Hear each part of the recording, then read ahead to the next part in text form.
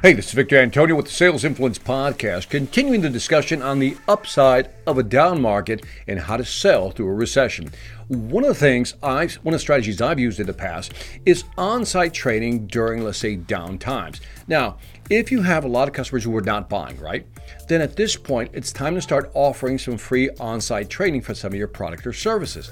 Now, I've always found this advantageous because sometimes I'm trying to fill my time as a salesperson, and I got customers who've already bought from me, but maybe need a little extra support. Now, obviously, I'm going in for a reason. If I go on site for a reason, let's say do some free training, I want to build more value with that customer. I have more time because I have less customers because I'm focusing on the most important ones. So I'm going to go on site and try to develop a better relationship, build value, build a better relationship, and maybe even build that trust factor even that much higher with the companies. So when it comes to a recession, it's a good time to kind of maybe slow down a little bit.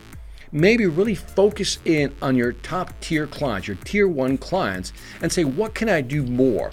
Not only to sell them more, maybe I can't sell them more because they're not buying, but maybe I can take this opportunity to train them more effectively on our products and get them to use our products more effectively and efficiently. In other words, teach them how to get more out of the current products or services they're currently buying from us. Now think about the value add there. You're helping a company work with their existing resources, the products they bought from you, right?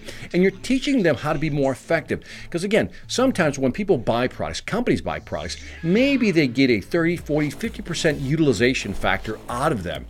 But if you could go in and says, look, you're really not fully utilizing this product we've sold you, again, knowing that they're not buying anymore, their budgets are frozen, whatever it may be, it's your time to go in and build value, relationship, trust, and eventually the tide will turn. In other words, the market will go up and budgets will get loosened up, and guess who they're going to think of? You, because you were there in the down market. You tried to help them when the budgets were frozen, and they're going to remember that. The rule of reciprocity kicks in.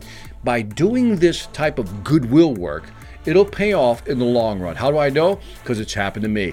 I've worked with companies, with customers, and I knew I was basically giving away my time, but that was okay because I knew this was my tier one client. I'm going to take care of them, babysit them. I know they're not buying, but that's when people remember you. That's when companies remember you.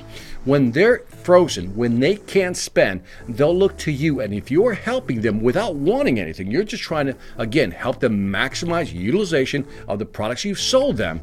When the time comes and those budgets get loosened up or opened up, they'll think of you, and that's a great position to be in.